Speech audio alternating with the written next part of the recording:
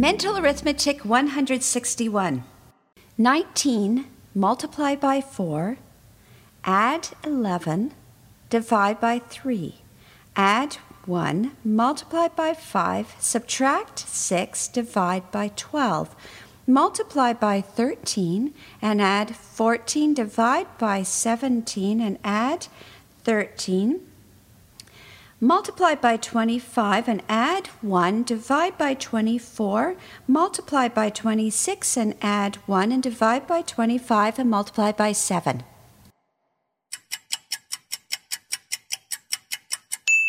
And the answer is 175.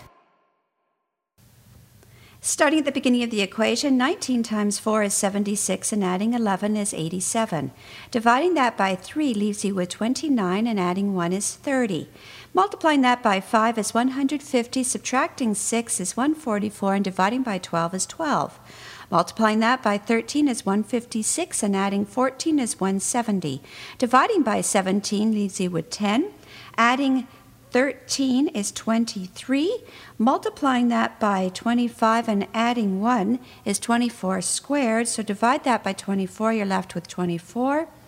Multiplying by 26 and adding 1 is 25 squared. So dividing that by 25 is 25.